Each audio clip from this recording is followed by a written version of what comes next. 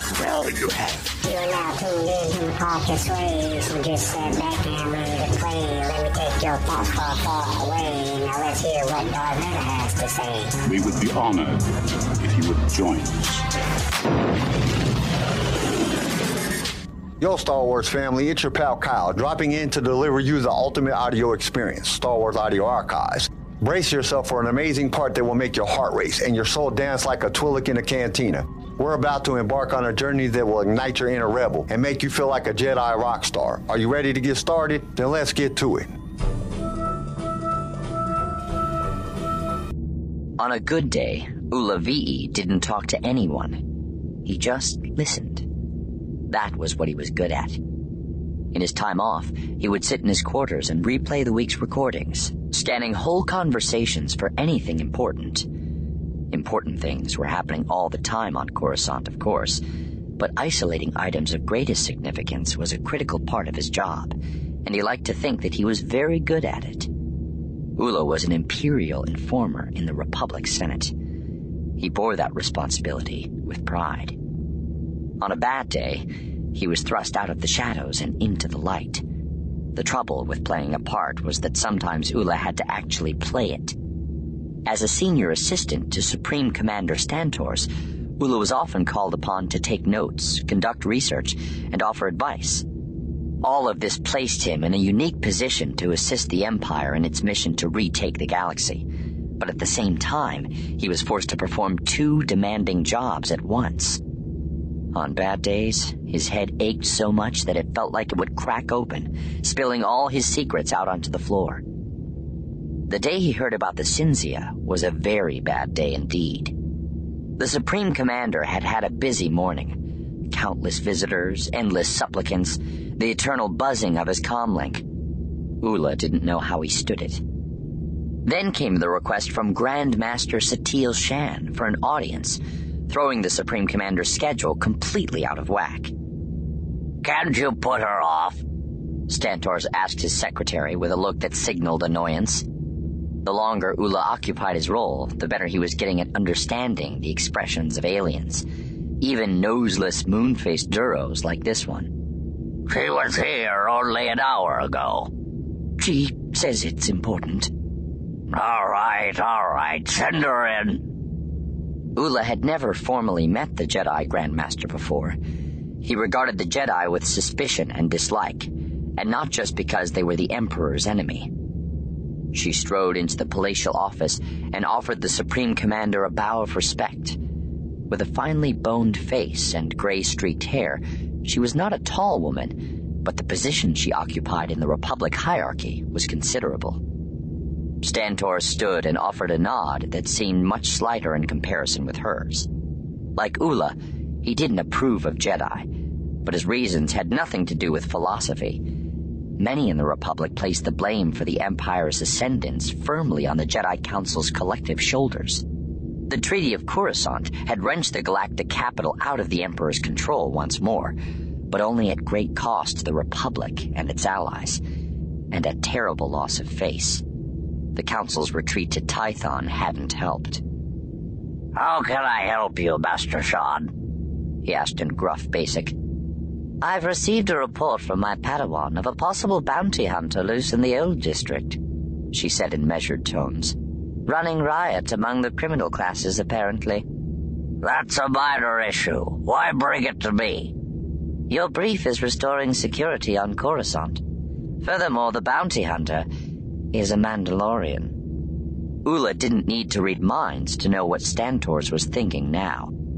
A Mandalorian blockade of the Hydian Way trade route in the last decades of the Great War had crippled the Republic and very nearly led to its ruin. Since his defeat, Mandalore had lost many of his raiders to the gladiatorial pit fights on Geonosis. But Ula wasn't the only person on Coruscant who knew that Imperial operatives had been behind the anti-Republic action, and that he was still looking for a fight. If he was considering making a move on Coruscant itself, it had to be addressed immediately. "What can you tell me about him?" "His name is Dal Striver. He's looking for information regarding a woman, Lima Zandret, and something called Cinzia." Ula's ears pricked up at the latter name. He had heard that recently. Where exactly? The Supreme Commander was performing the same mental search.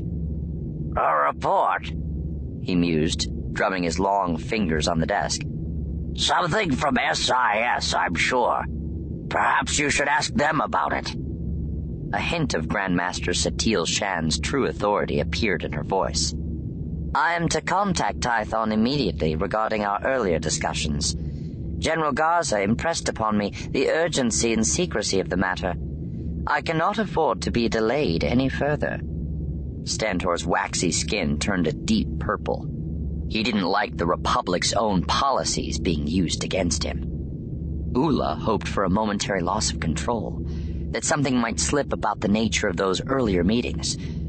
Try as he might, he could learn nothing about them, although he was certain they were of grave importance to his masters on Drummond Cos. Unfortunately, Stantor's self-control was a match for his temper. I haven't got time to investigate every minor disruption, the Supreme Commander fumed. Ula, look into it, will you? Ula jumped at the mention of his name. Sir? Follow up on this incident for Master Shan. Report to both of us when you find something. If you find something. The last was directed at the Grand Master with a generous amount of ill feeling. Of course, sir, said Ula, hoping that the concession was simply a ruse to get the Grand Master off Stantor's back. Thank you, Ula, Supreme Commander. I'm most grateful. With that, Satil Shan swept from the room, watched resentfully by Stantors and his staff. Every department in the Republic was overstretched and understaffed. The last thing anyone wanted was the Jedi sticking their nose in, finding fault, and handing over more work. Ula's job wasn't to sow dissent, but sometimes he wished it was.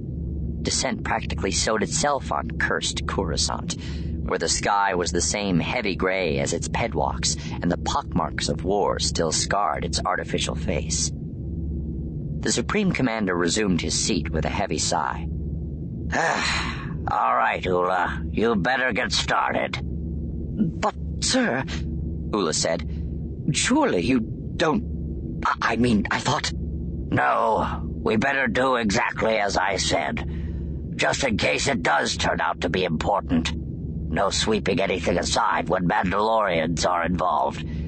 If that rabble of troublemakers is helping the Empire make another move on Coruscant, we need to know about it.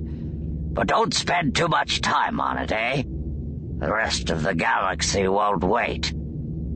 Ula inclined his head in frustrated obedience. He was dismayed that the Grandmaster's minor request was removing him from the Supreme Commander's presence. How was he going to gather the intelligence he needed now? This pointless quest could cost him valuable data. There was no use arguing, and perhaps some benefit to complying, too. Mandalorians weren't any kind of rabble. Their vast numbers of individual clans, each available for hire to the highest bidder, added up to a potent fighting force capable of shifting the balance of power in a major battle, as the Republic had already learned to its cost. The Empire had given the Mandalorians the means of returning to the galaxy and gaining revenge on their enemies, but there was no loyalty lingering between the two sides. With the signing of the Treaty of Coruscant, Emperor and Mandalore had gone their separate ways. It was worth pursuing this lead, he told himself, even if an hour or two's research proved that someone had been chasing its shadows and business returned to usual afterward. It would be out of character, too, to do otherwise. Ula VE, the amenable functionary, always did as he was told. That was how he had gained such intimate access to the Supreme Commander's affairs. With a brisk bow, he smoothed the already impeccable front of his uniform as he left the office and headed for the headquarters of his opposite number in the Republic. When you need mealtime inspiration, it's worth shopping Kroger, where you'll find over 30,000 mouth-watering choices that excite your inner foodie. And no matter what tasty choice you make, you'll enjoy our everyday low prices, plus extra ways to save, like digital coupons worth over $600 each week. You can also save up to $1 off per gallon at the pump with fuel points. More savings and more inspiring flavors make shopping Kroger worth it every time. Kroger, fresh for everyone. Fuel restrictions apply. Strategic Information Systems didn't advertise its offices in the Hiram complex, but anyone with any seniority in the administration knew where they were. Ula had had reason to visit only once before, while covering for a cipher agent, and he'd made a point of avoiding it ever since. The company of other intelligence operatives bothered him, no matter whose side they were on. They were all of the same breed, more or less.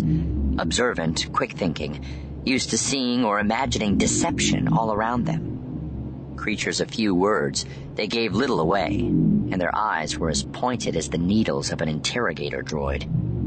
Ula masked his nervousness behind a facade of calm as he entered the spacious, cultured atrium. The secretary smiled warmly at him. Can I help you, sir? Ula VE, advisor to Supreme Commander Stantors. His voice print was checked, naturally but unobtrusively. The secretary waved him through. He was met in a conference room by an unreadable Ithorian, possibly female, dressed in simple black robes bearing no name tags or insignia. You're an Epicanthics, she said bluntly from both of her mouths. As conversation starters, it was a disconcerting one. Most people failed to notice that he wasn't fully human. He refused to give her the advantage. Supreme Commander Stantors requests information, he said. Why doesn't he follow the usual channels? We need an answer quickly, he said, thinking, so I can get back to my real job.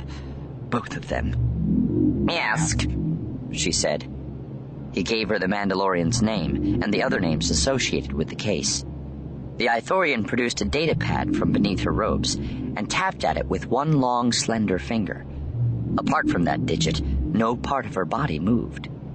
Ula waited with no outward sign of impatience, wondering how the creature breathed. A ship registered to Douse Driver landed on Coruscant 2 standard days ago. It left an hour ago. What was the name and class of the ship?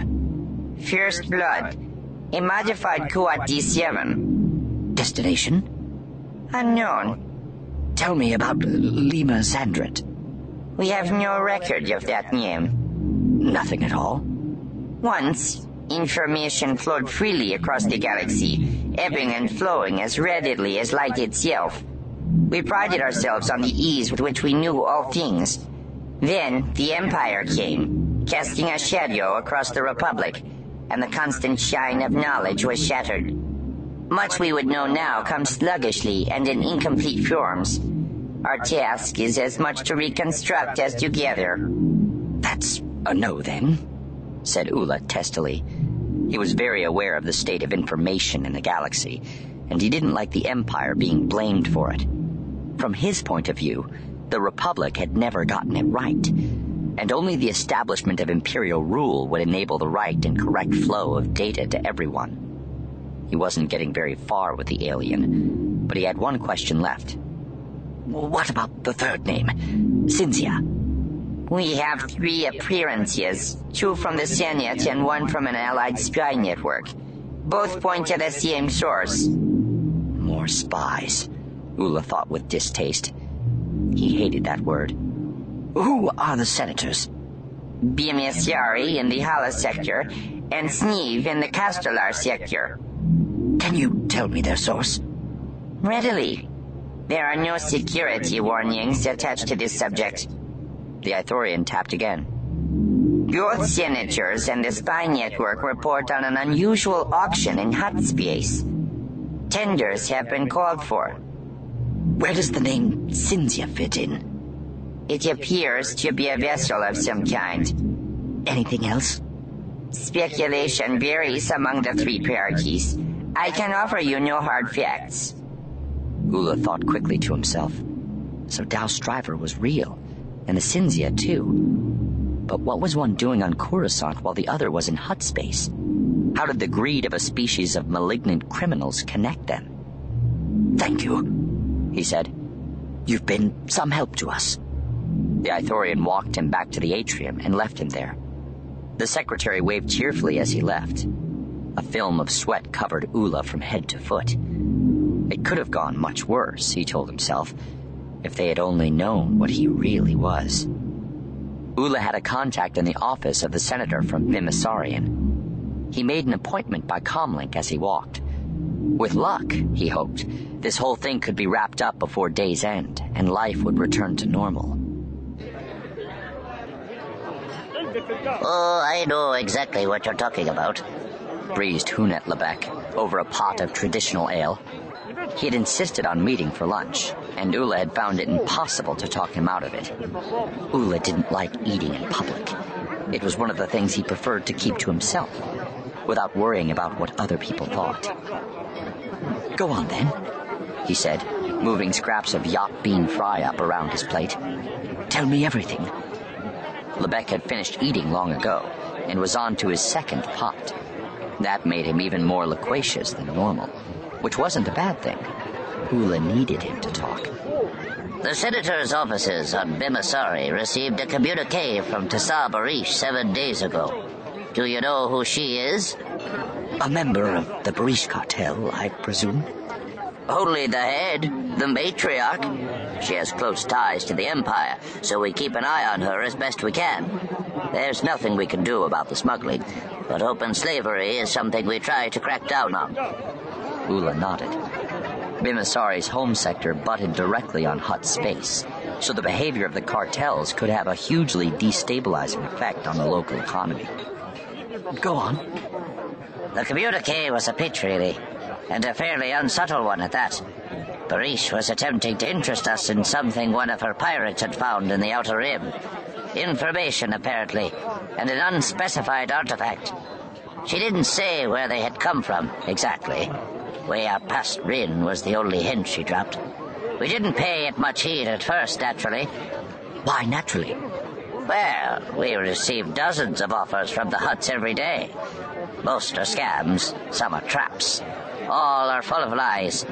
Not so different from what we receive from the Resource Management Council, but at least that's supposed to be on our side. Lebec toasted his own cynical witticism and ordered another drink. So you ignored the communique? Ula prompted. And that normally would have been the end of it. Except another one arrived, and then another. Each adding a little to the story, until eventually we had to pay attention. It was quite a clever campaign, actually. We wouldn't have accepted it if it had arrived all at once, but doled out bit by bit, letting each piece of the puzzle fall into place before offering us the next one. Eventually it was enough to get even the Senator himself interested. In what exactly? The Hutts found a ship, the Shinzia. There was something inside it, apparently, an artifact they're trying to sell. But that's not the most important thing. What really makes this interesting is where the ship came from. Ula was getting tired of playing games. Just tell me, will you? I can't. That information is what the Hutts are selling. Lebec leaned forward. We've been trying to generate interest in the Senate.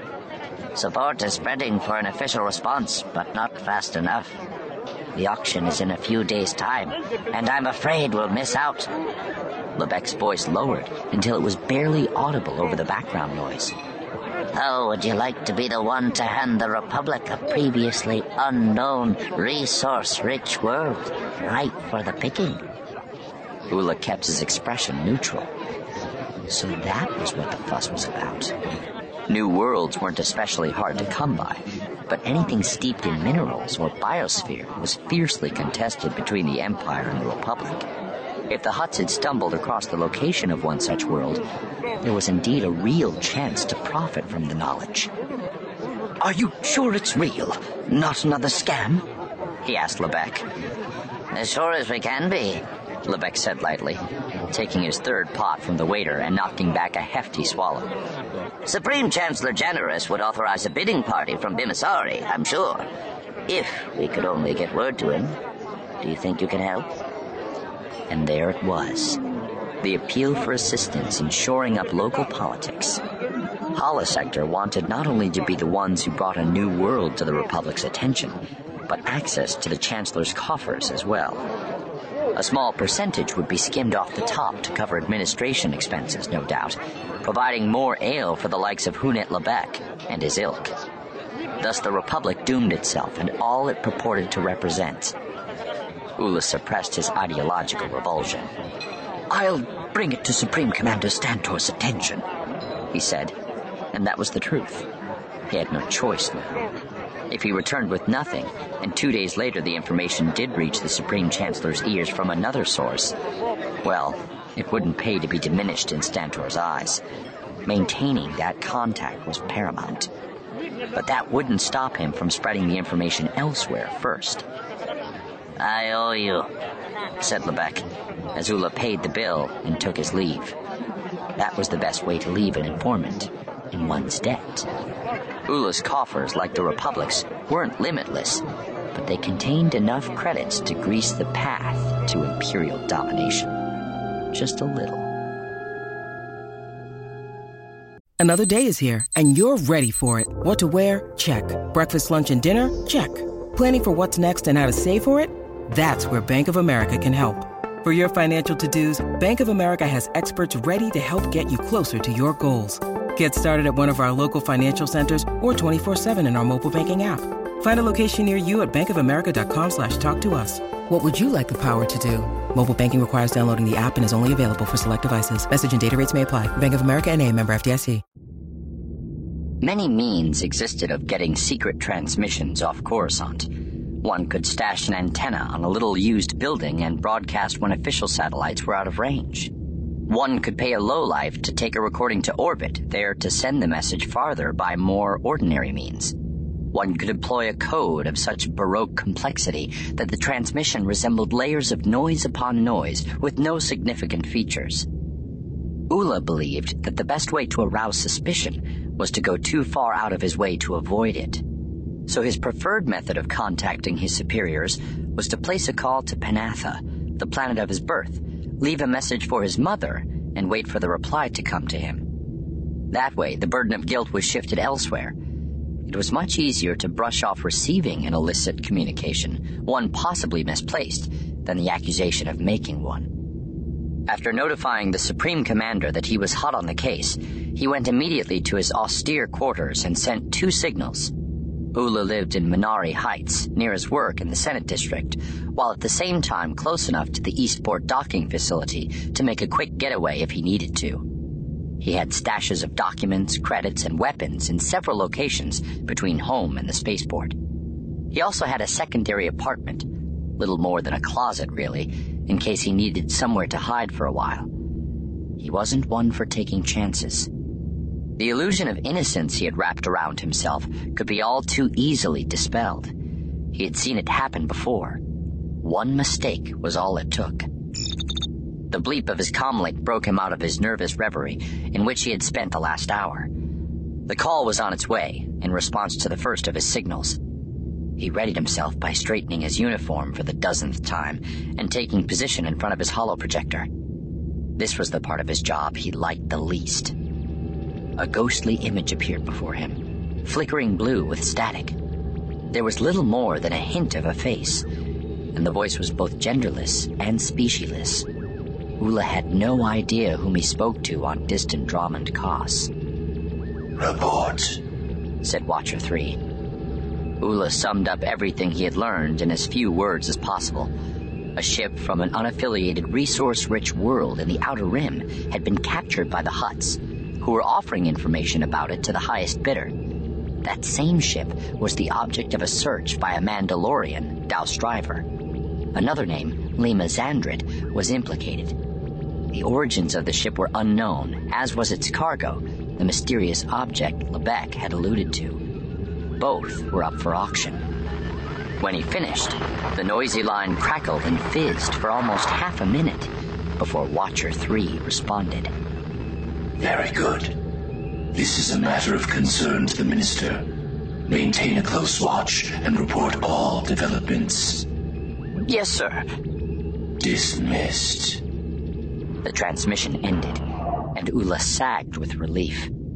For all he knew, Watcher 3 was a perfectly ordinary person, just another functionary like him. But there was something about that hollow voice that made him feel utterly unworthy. Bad enough that he wasn't fully human, but worse even than that, he felt dirty, unclean, vile for no reason at all. Watcher 3 made him feel like he did when he talked to a Sith. His comlink buzzed again. He prepared himself again, with very different reasons to feel nervous. Whereas the last call had come through perfectly official channels from the Ministry of Intelligence, this one had a very different purpose and bore risks of its own. This time, when the holoprojector stirred, it revealed a perfectly clear image of a woman who still struck Ula as looking entirely too young for the role she played in the Imperial administration. Hello, Ula. How nice to hear from you again. To what do I owe the pleasure? Ula swallowed. Shulas Kamar's smile seemed perfectly sincere, and Ula had no reason to believe it otherwise. The current Minister of Logistics was the same age as him and shared his passionate belief that the Empire was a civilizing force to be reckoned with. They had discussed this subject at length during a shuttle flight from Drummond Kos, the one time he had visited the Imperial capital world. He had been attending a briefing for members who hadn't qualified to be cipher agents, but were still considered useful to the intelligence arm. She was on her way to be promoted to lieutenant. Since then, her rise had been meteoric, while he remained essentially nowhere. I have something for you, he told her. A world ripe for annexation, discovered by the Hutts. I've heard something about this already. No one knows where it is, and we won't until we pay up. Do you have anything to add, Ula? He deflated slightly, so he wasn't the first to make a report. Not yet, Minister, but I'm well placed to follow it up and hope to learn more soon. That would be to the benefit of us all, Ula, she said with another smile. Why did you call me about it? Because it's the opportunity we've been waiting for, he said, feeling his pulse thudding in his neck. This was as dangerous a territory now as it had ever been. We don't need fanatics to rule a galaxy. We just need proper governance and administration. Rules, laws, discipline. When you see those lunatics wreaking havoc on the worlds out here, Jedi and Sith alike, I have to ask what benefit they bring. He used her own word deliberately. There wouldn't be a war at all without them stirring things up. I remember this, Ula, she said with patience that cut through him like a lightsaber. I understand your views, but there's nothing I can do. All we need is just one world, a strong world capable of defending itself, on which the Imperial citizens could thrive without fear or oppression. The world you've heard of belongs rightfully to the Emperor. I cannot claim it for myself. But you're the Minister of Logistics now. The entire Imperial bureaucracy is yours. She rebuffed him gently, as she always did. It is the Emperor's, as it should be. I am his instrument, and I would not betray his trust. I would never ask you to do that. I know, Ula. You are as loyal as I am, and you mean well, but I fear that what you ask is impossible.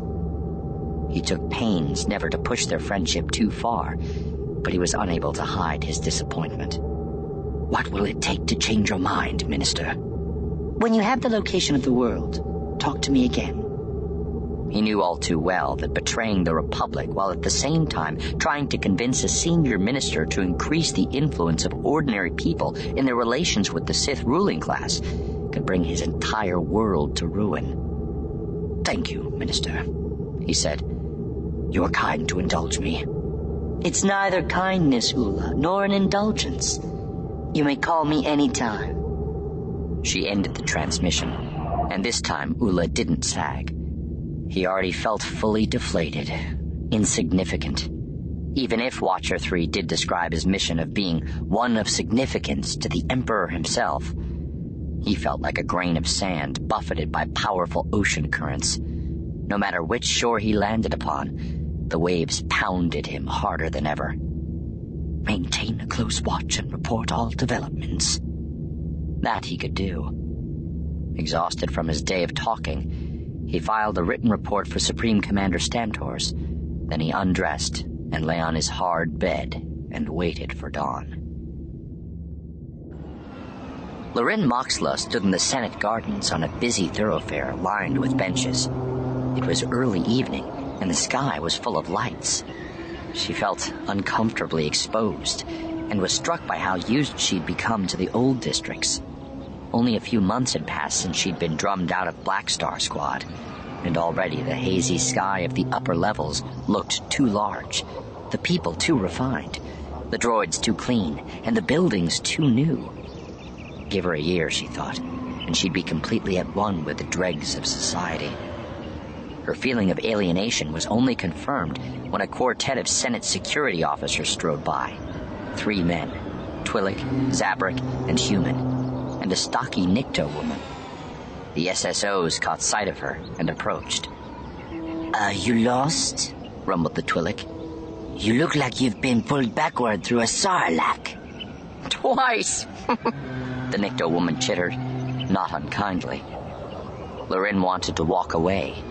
They were speaking to her soldier to soldier, using familiar bantering tones, but her heart wasn't in it. "Thanks, guys," she said. "I'm okay, and I won't be here long." She was waiting for Shigar to return from talking to Satele Shan, and this was where she had said they should meet. "No worries," said the human with a wink. "Just try not to frighten anyone." "Wait," said the Zabrak, peering at her. "Do I know you?" "I don't think so," she said. "Yeah, I do," he said. "You're Toxic Moxla, the Kifar who snitched on Sergeant Dunbar." Loren felt the blood rising to her head. "It's none of your business." "Oh, yeah? I've got a cousin in Special Forces who'd disagree," said the Zabrak right into her face. She held his stare, fighting the urge to retreat or to headbutt him. One swift, solid lunge that might cut her forehead to the bone on his horns, but would certainly lay him out cold. But then she'd have a probable afraid charge to wear afterward. The gardens were full of witnesses, fine upstanding witnesses, who didn't sleep in an abandoned warehouse and hand-weld their clothes from cast-off scrap. "Easy, sis," said the Twi'lek to the Zabrak. "You've had one too many fizz brews over lunch again." "When did you hear from your cousin, anyway?" added the Nikto woman, taking his arm and guiding him firmly away. "Last I heard, he owed you money." The human cast Loren an apologetic look as the trio led their drunk friend away, but not before he could call over his shoulder, "Crawl back into your hole, Toxic Moxla. We don't want your kind up here." Loren watched the Zabrak go with her face burning hot. How did such a lout ever get into the SSO, let alone know someone in Special Forces? It didn't seem possible. But mixed with her outrage was a feeling of deep shame. Yes, she had snitched on her commanding officer. Yes, she was play-acting at being a soldier in a poorly made costume, but neither came lightly to her. She had her reasons.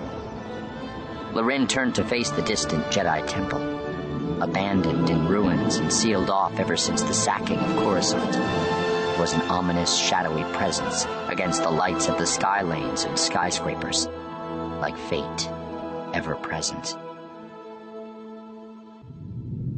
Shigar waited for 5 minutes before his master appeared as though out of nowhere, right by his side. He never heard her coming, but had learned at least not to be as startled as in the early days of his apprenticeship. That, he assumed, was the heart of this particular lesson. Some things could never be anticipated, but he could control the way he reacted to them. They stood together for a moment in the empty cloisters, staring up at the looming silver cylinder that was the Galactic Justice Center. Its lights burned brightly and never flickered once. "You've put something in motion, Shigar," she said. "Do you see this in the future, Master?" The foresight of Grandmaster Satele Shan was legendary and never wrong. She shook her head. "Not this time. I received this a moment ago from Supreme Commander Stantors." She passed Shigar a datapad, and he read the packet of information displayed there twice. It contained everything uncovered about Dow Striver, Lima Zandret, and the Cinzia in the previous hours. Someone had been busy, he thought. "The Hutts certainly recognize an opportunity when they see one," he said, wrapping the new data around everything he'd already gleaned about the Mandalorian, the Black Sun, and the attack on Loren Moxla. "The Cinzia gives Tassar Barish 2 plays for the price of 1, his master said. To the administrations of the Republic and the Empire, the primary concern is the ship's origin. Where it came from matters much more than its purpose or what it contained. We all know that the Republic is desperate for resources, and any new world will aid its cause. It goes without saying that Supreme Commander Stantos will pursue this matter further on that ground alone. From the point of view of the Jedi Council, however, the situation is precisely reversed. The Hutts are auctioning more than just information. There's the cargo of the ship to consider, too. The object they're selling presumably has some recognizable value, but as yet we do not know what it is. It could be anything. We can't ignore the possibility that they have stumbled upon something critical to the Jedi Order. An artifact, perhaps, or a weapon. Many are spoken of in ancient records, but are yet unaccounted for. Just one might make a difference in the war against the Emperor. "It could be a Sith artifact," he said, knowing full well that the forces of the enemy had their own arsenals, as ancient as the Jedi Orders. That's also a possibility. We must therefore do everything in our power to ensure that this thing the Hutts have, whatever it is, does not fall into the wrong hands. "It's already in the wrong hands," he said. "That's true.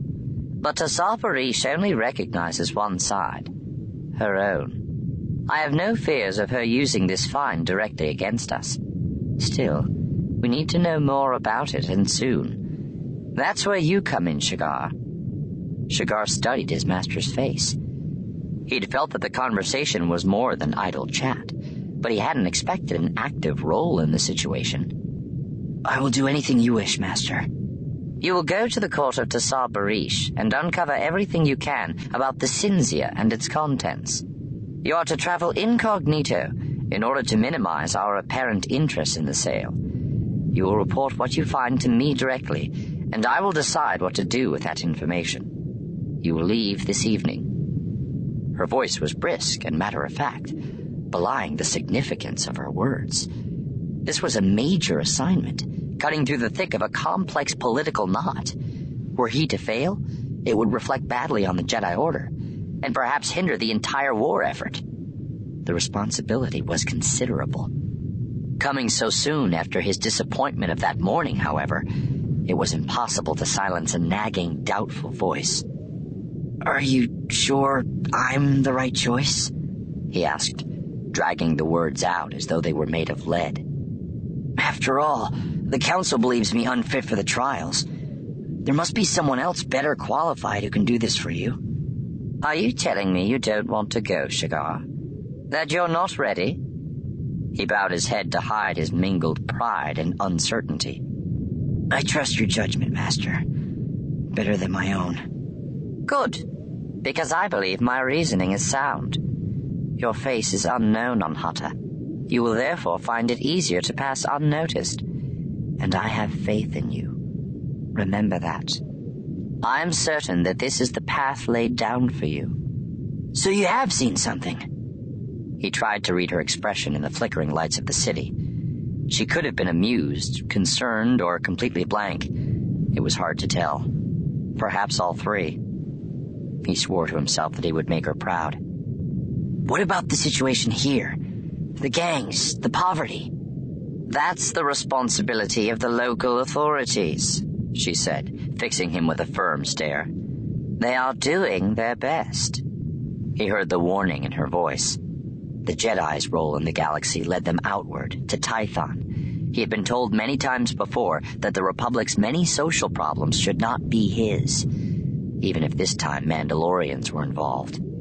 Until Mandalore declared himself a particular enemy of someone, he could be considered more or less neutral. "Yes, Master." "Go now. There's a shuttle waiting for you." Shigar bowed and went to walk away. "Be kind, Shigar," his master added. "Some roads are harder than yours have been." When he turned back, Satil Shan was gone, vanished into the night as though she had never been there at all. With relief, Lorin saw Shigar striding along the thoroughfare toward her. He had been gone less than half an hour, but it felt much longer than that. After the encounter with the Senate security officers, she had spoken to no one and avoided catching anyone's eyes, feeling more out of place than ever. When he returned, she promised herself, and when he had finished assuring her that he had spoken to his master about the situation down below, and she would do something about it, Loren could vanish back down her hole again, just as the Zabrak had advised her to. It wasn't that she thought the Zabrak was right. On the contrary, she just didn't know where to fit in anymore up here. At least she had something to do in the old districts. Ever since her discharge, she had committed herself to protecting the weak and disenfranchised, those whom even the Justicars ignored, to the extent her meager resources allowed. Unlike the Justicars, she was interested in something more important than territory, and if that meant working alone, so be it. How did it go? She asked Shigar when he reached her. Well, I think. Are you sure about that? She didn't know him well enough to be able to tell what troubled him, but he didn't seem remotely content. His brow was knuckled, and the blue chevrons on his cheeks were twisted out of shape by the clenched muscles beneath. Perhaps the reassurance she'd been hoping for wasn't coming after all. I have to go somewhere, he said. Will you walk with me, part of the way? Sure. Where are we going? Eastport. I thought you only just got to Coruscant. That's right. He glanced at her, as though surprised that she had remembered. I've been traveling all my life, since Master Satele took me on, anyway. They walked at an easy pace through the temperate night. A light breeze ran its fingers through her short hair, and she was reminded of one good thing about life topside: weather. The last time anything had rained on her was when a sewage line had burst 2 levels up. I haven't seen another Kifar for years, she said to break the silence. Were you on Kiffu during the annexation? No. Master Tengrove, the Jedi Watchman of that sector, found me the year before. I was on Dantooine when it happened, helping my master dig through some ruins. Find anything interesting? I don't remember. He glanced at her again. What about you? The annexation, I mean. I was there, although I don't remember it clearly. I was too young. My parents slipped me into a shuttle and got me off-world before the worst of it hit. The shuttle took me to Abrogado Ray, where a host family adopted me. They had taken on lots of kids after the Treaty of Coruscant, but there was always space for another. It was a madhouse. What happened to your parents? They died in prison on Kifex. I'm sorry, he said. Don't be. It's just more ancient history. What about yours? Dead, too. From a vacuum seal accident on a Frisian shuttle, though. Nothing to do with the annexation. They walked in silence for a while again, he looking fixedly ahead, and she down at her booted feet. She felt the usual mixture of relief and sorrow whenever the matter of her parents' sacrifice came up. She hadn't known it at the time, but she had worked out later how much her narrow escape had cost them. With Imperial warships crowding their home planet, they must have bribed an Imperial gunner to overlook an escaping shuttle, plus the shuttle pilot and who knew how many spaceport guards. They'd given up everything just to save her. And how had she repaid them? I have to go to Hutta, he finally said. Why? One of the cartels has discovered something. I need to find out what it is. Is this connected to that Mandalorian? Seems so. But he's off Coruscant now and won't be bothering you again. Are you sure he won't come back? As sure as I can be. Well, that's something, she said with more satisfaction than she actually felt. Now that she had accomplished everything she'd set out to do that day, she could reasonably retreat to her sanctuary in the old districts and go back to doing what she did best.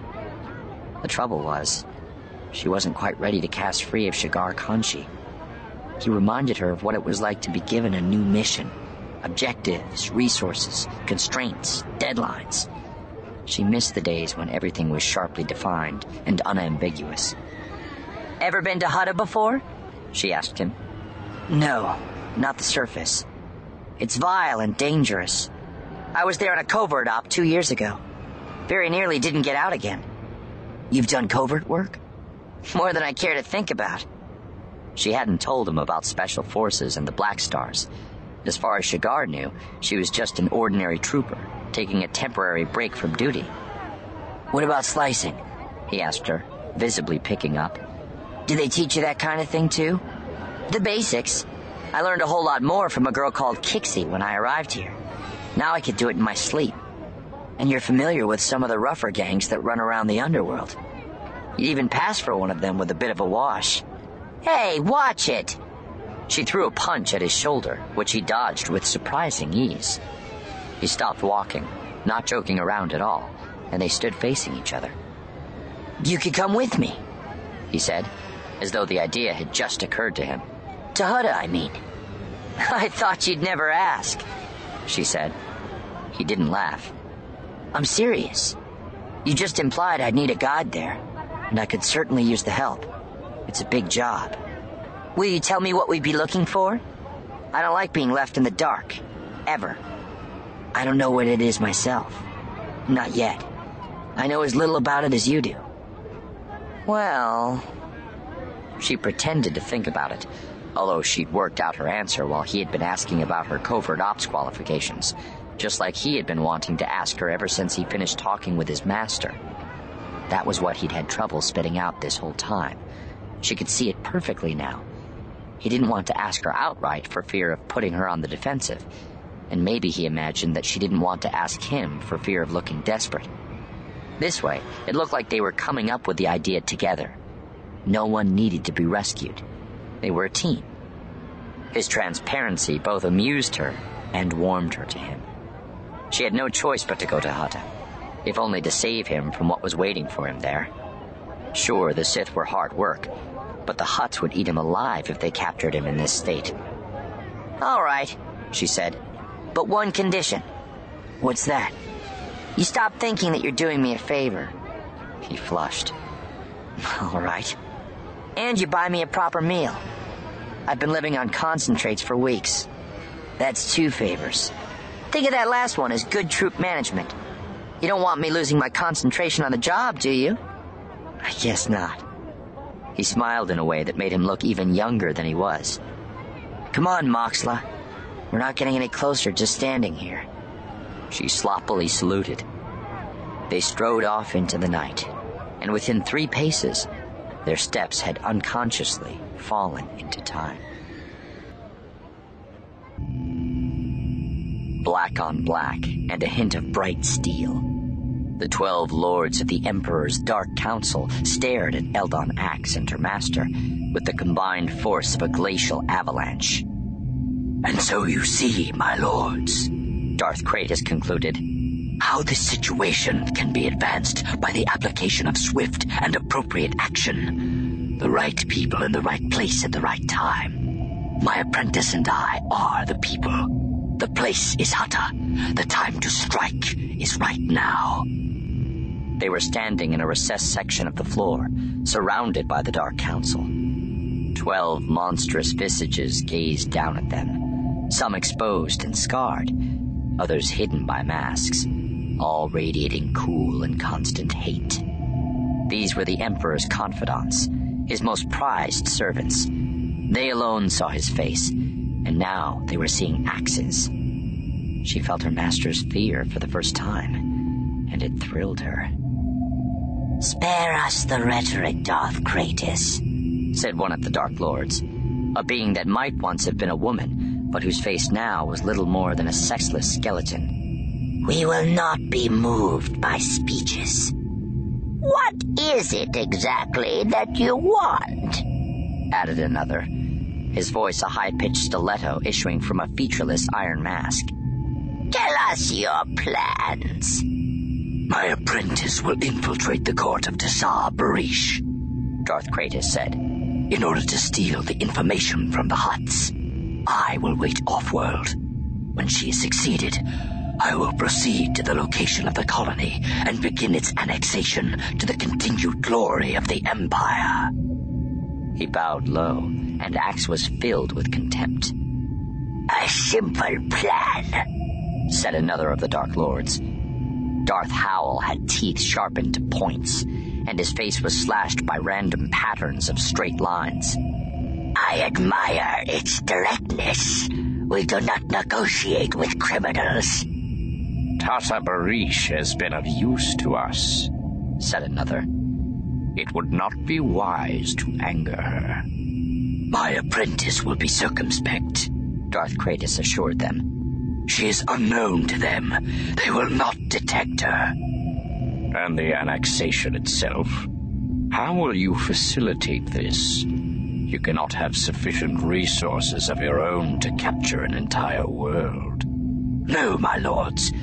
I will require at least a division to quash any resistance. An entire division? Dry mutterings circulated around the ring of Dark Lords. You ask too much. Do you expect significant resistance? Yes, Darth Howl. Here, Axe's master hesitated. The one point he had downplayed during his summary was at last being dragged into view. The colony was founded by fugitives from the Empire. What kind of fugitives? He outlined everything they had uncovered about Lima Xandret, while the council listened in chilly silence. When he described the connection between Xandret and Axe, all eyes turned to her. She did her best to stare right back, although it caused her physical pain at the back of her eye sockets. It was like meeting the gaze of a black hole. The Mandalorian let the daughter of the fugitives live, said Darth Howl when the account was finished. Can you be sure there is no connection between them? I have examined her thoroughly. She feels no sympathy for the ones we seek. What say you, girl? Tell me what you remember of your mother. Axe forced her tongue to unfreeze. She had been spoken to, so she must reply. That was how it worked. I remember nothing, my lord. That is both a curse and a blessing. Explain. My lack of memory means that I can offer no clue as to the whereabouts of the fugitives. That is a curse, because it would be simplest to avoid dealing with the Hutts altogether. But if I did remember, my feelings might indeed be clouded, and you would be right to mistrust me. I offer you my assurance that I am loyal, and that the Hutts can be dealt with. She felt a pressure on her mind, as though a mountain were leaning on it. You are confident, said Darth Howl. Perhaps overconfident, but you are not lying. Thank you, my lord. She bowed deeply. That doesn't mean, however, that we can trust you. She straightened. If I may address the council once more, there is something I wish to say. Speak, Darth Howl instructed her. Darth Kratos shot her a warning glance, but she ignored him. This mission is paramount, and not just because of the world we stand to gain. There is something my master has not raised with you, and it concerns the actions of the Mandalorian Dao Striver. His master was once an ally of the Empire, but in recent years, Mandalore has been distant, threatening even. Yet this one knew my history, knew of my biological connection to Lima Xandret, knew where to find me. He knew all these things how? I believe that finding him and obtaining an answer to this question is critical to the security of the Empire. That provoked another round of whispering. A Mandalorian spy in the Imperial administration? Unthinkable. Yet potentially disastrous if it was true. It could signal the turning of hostile Mandalorian eyes onto the Empire. Whole chains of command would need to be scrutinized. Purges would be required. Heads would roll. Perhaps even the Minister of Intelligences. The turmoil could be tremendous. Darth Kratos stared at her with lips pressed so tightly together he might have been making diamonds out of his teeth. Then, unexpectedly, Darth Howl began to laugh. It was an awful sound, full of bile and rot and cruelty, and it punctured the tension like a dagger. It echoed through the council chamber like the sound of breaking glass, bringing all else to silence. Eldon Axe, he said when his malignant mirth subsided. You do not fool me. The blood in Axe's veins turned to ice. I swear, my lord. Do not interrupt. The whip crack of command was backed up by the full power of the Force. I know a liar when I meet one. Axe could not move. She could only stare in horror, wondering what had gone wrong. You speak of infiltrators in the Empire, of Mandalorian infiltration, her accuser went on. But I see you clearly, Eldon Axe. I know what stirs in you which you would hide from all of us. I feel your hatred for the Mandalorian and the desire for revenge. I know that this mission has nothing to do with the Empire. It is all about proving that Dowstriver was wrong to dismiss you by not killing you. You yearn to turn the tables on him, to defeat him in turn, and then kill him. That is all you desire.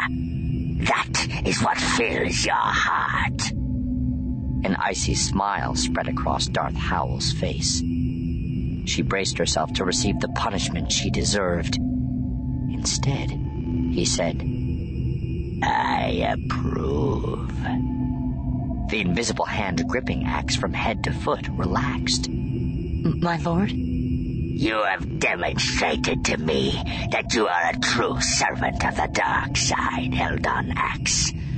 I endorse your plans, and I advise my colleagues on the Council to do the same. Relief swept through Axe. Coming so soon after her certainty that she was about to die, it made her feel lightheaded. Thank you, my lord. Darth Howell raised a hand for silence. I have just one clarification to make.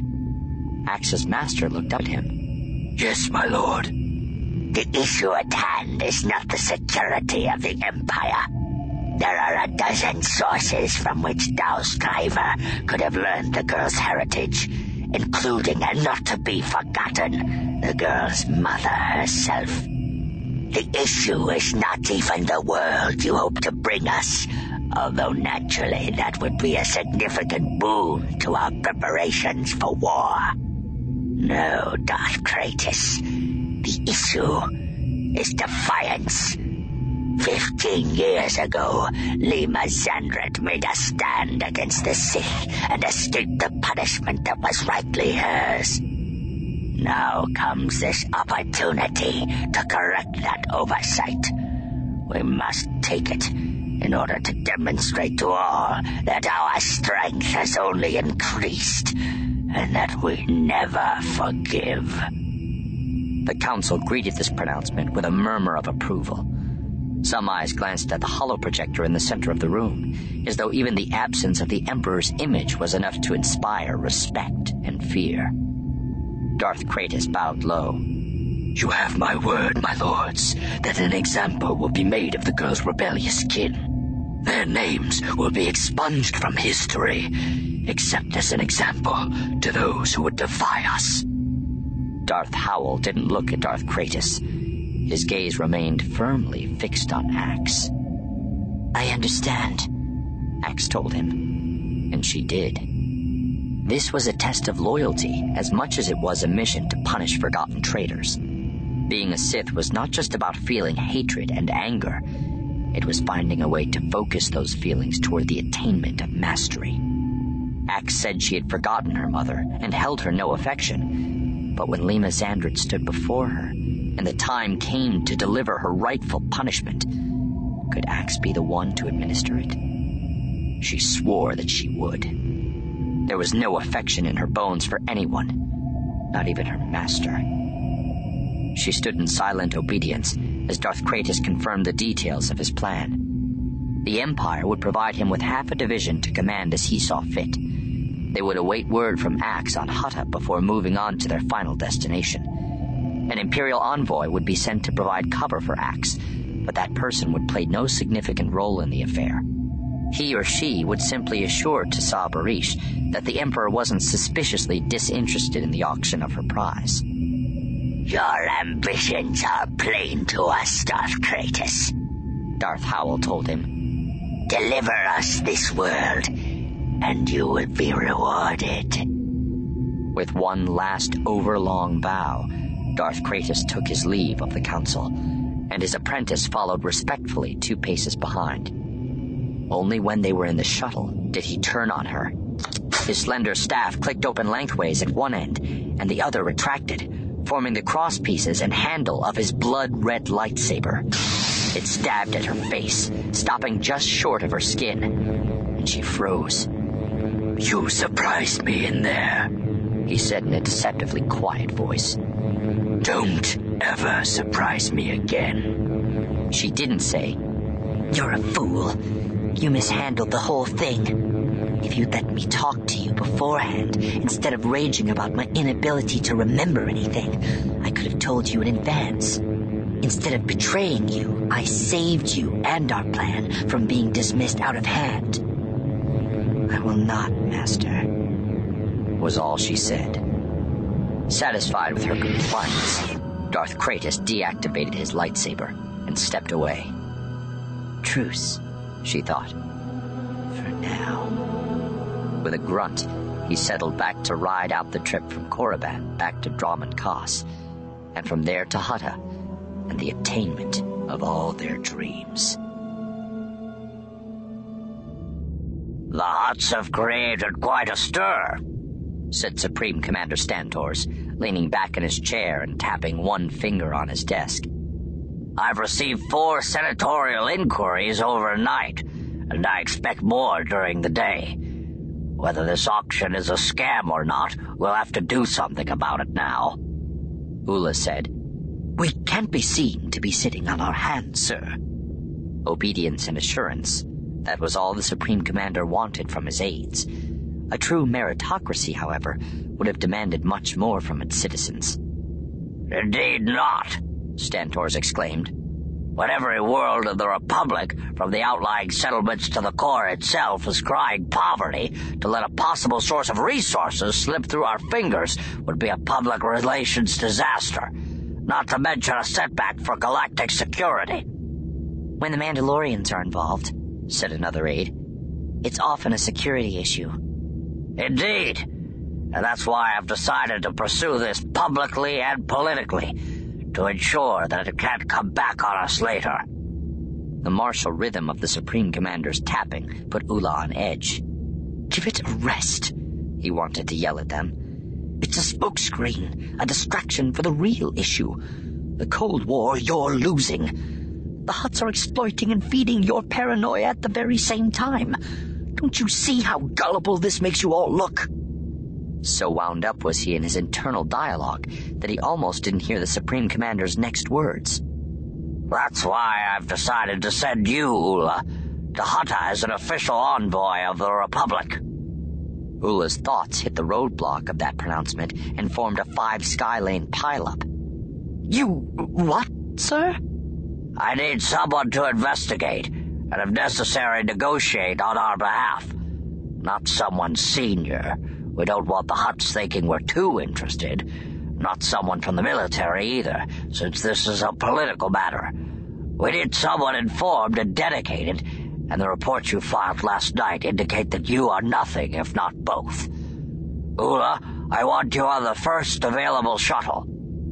The other aide stared at him with undisguised envy as Ula tried to find a way out of the situation. "I'm flattered, sir, but—" "Your portfolios are already full, I know, but there's nothing you can't delegate.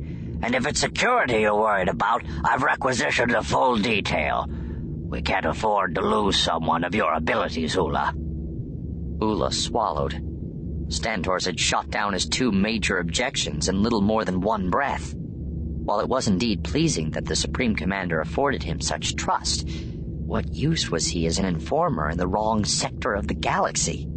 He needed to be here, in the office, not mucking around with filthy Hutts and potentially coming under fire.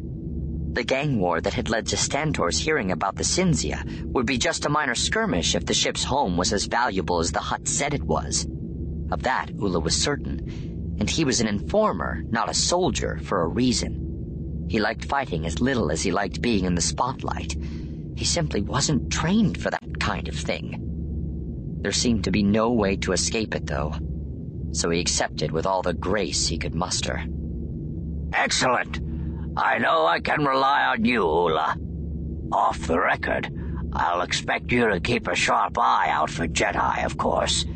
Satele Shan says she'll take no official action, but I don't trust her. You know the major players, don't you? You see one of them, you'll let me know. Ula nodded. I will, sir. And if there's any substance to the Hutt's claims, report immediately. I'll have a fleet on standing orders to offer the world protection from the Empire. Yes, sir. Like anyone with any political savvy, Ula knew that protection was something many worlds simply did not want, for fear of the so-called protectors pillaging natural resources and talent. Also, the mere presence of a Republic cruiser, let alone a Jedi, was likely to draw the wrath of the Sith, who could be even worse. What if it's nothing? Then we've lost nothing, and you get to keep your promotion. Stentor stood and held out his hand. I'm elevating you to senior aide, effective immediately, and appointing you as acting envoy to the Barish cartel. Congratulations, Ula. Ula shook the Supreme Commander's hand, but barely registered the soldierly crush of the strong Duro's fingers. Numb from head to foot, he could barely accept what had just happened. The best he could manage was to find ways to profit from it. As his former colleagues pressed in to offer their congratulations, he realized that this put him in an ideal position to make sure that the Republic didn't gain from the Hutt's offer. He could downplay the importance of any information he discovered, even actively interfere with the auction if it came to that. Whatever the Hutts had, the Republic wouldn't get access to it. And then there was the Republic fleet that awaited the outcome of his investigation. If he could send them on a fruitless quest to an empty sector of the galaxy, that could help the Empire in a dozen tangible ways. That the Supreme Commander of the Republic's military forces and parts of the Senate were absorbed in this unfolding drama was also useful. What had started as a minor curiosity could end up playing a deciding role in the conflict, if he was careful. When do you want me to leave, sir? Immediately. Your security detail is waiting. Thank you, sir. Ula swallowed his nervousness, made his farewells, and exited the room.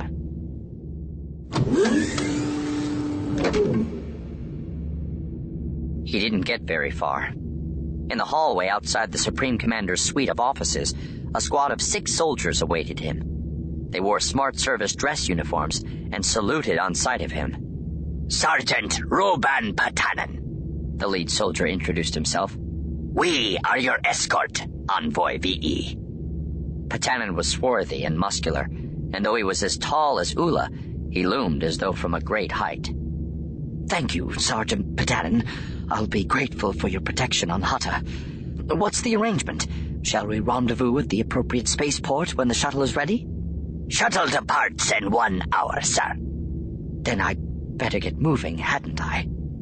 He moved off along the corridor, and the squad fell into formation around him. He stopped, and they stopped too. Where are you going? He asked Patanen. Escorting you to diplomatic supplies, sir. That's not where I'm going. I need to swing by my apartment to pack my bag, and I'm sure I can manage that on my own. Negative, sir. All off-world necessities are provided by diplomatic supplies. But my clothes? Not required, sir. Ceremonial attire is being tailored to your measurements as we speak. Ula had never seen this side of the Republic administration at work. It was surprisingly and irritatingly efficient. I have a Pet 4 pack, he said, improvising wildly. If I leave it alone, it'll die. Not to worry, sir. Provide us with your key and I'll have it cared for. No, that's not necessary. Ula ran a hand through his hair. Both packing a bag and his imaginary pet were covers for his real intention. He wanted to send a message from his apartment to his Imperial masters, informing them of this sudden development. Otherwise, they might worry at his silence. Luckily, he had prepared for every contingency. Pulling his comlink out of his pocket, he said, I'll call a neighbor. She'll look after it. Give me a moment. He walked a short distance from Patanen and placed a quick call. The neighbor was imaginary, too, but the number was real. It led to an automated message service that was regularly checked by Watcher 3's network of agents on Coruscant. After the tone, he recorded his name and ordered 2 innocuous dishes from a non-existent menu. The name of the first dish contained 9 syllables, the second 13, and those numbers allowed Ula's real message to be decoded from stock phrases every Imperial operative knew by heart. He'd experienced an unplanned interruption and would re-establish contact as soon as possible. At least via the voice drop, his abbreviated message would get through. Who knew when he would find an opportunity to send another? That thought triggered a whole new wave of trepidation. Bad enough to be in the spotlight, but to be completely cut off from his chain of command was even worse. He could feel his hands beginning to tremble, and to hide that, he stuffed them with his comlink into his pockets. "All right," he said, turning back to the attentive Sergeant Patanin and beaming the brightest smile he could manage. "I'm all yours." Smoothly falling into formation around him, they marched him off to be outfitted for his new role.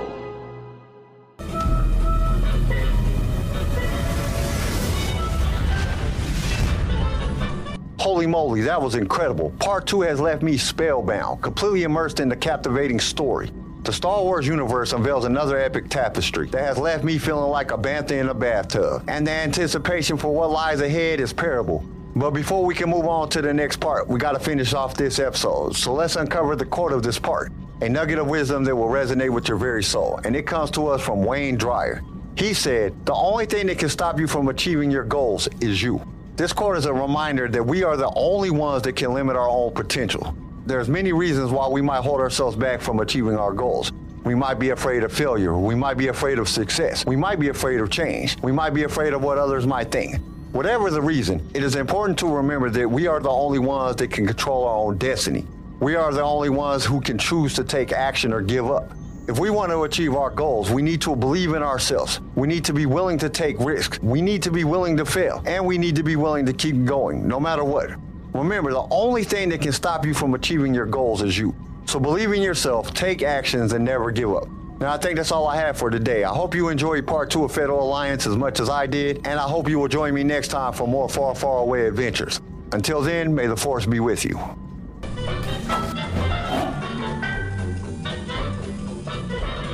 Thank you for listening to Star Wars Audio Archives. Join us next time for more Star Wars adventures. If you would like to listen to other episodes of the show, you can follow us on your favorite podcast directory. If you enjoyed the show, we would greatly appreciate a 5-star review. Once again, thank you for listening, and may the Force be with you. Sway was created by Keen Eye Shed and is a production of Pick Film Media. This show was produced by Quentin McDaniel and was distributed by Swaycast Network. Star Wars The Old Republic's Fatal Alliance was read to you by Jason Odega. Sound design by Theodore Thompson. I am your host, Kyle, and we will see you next time in a galaxy far, far away.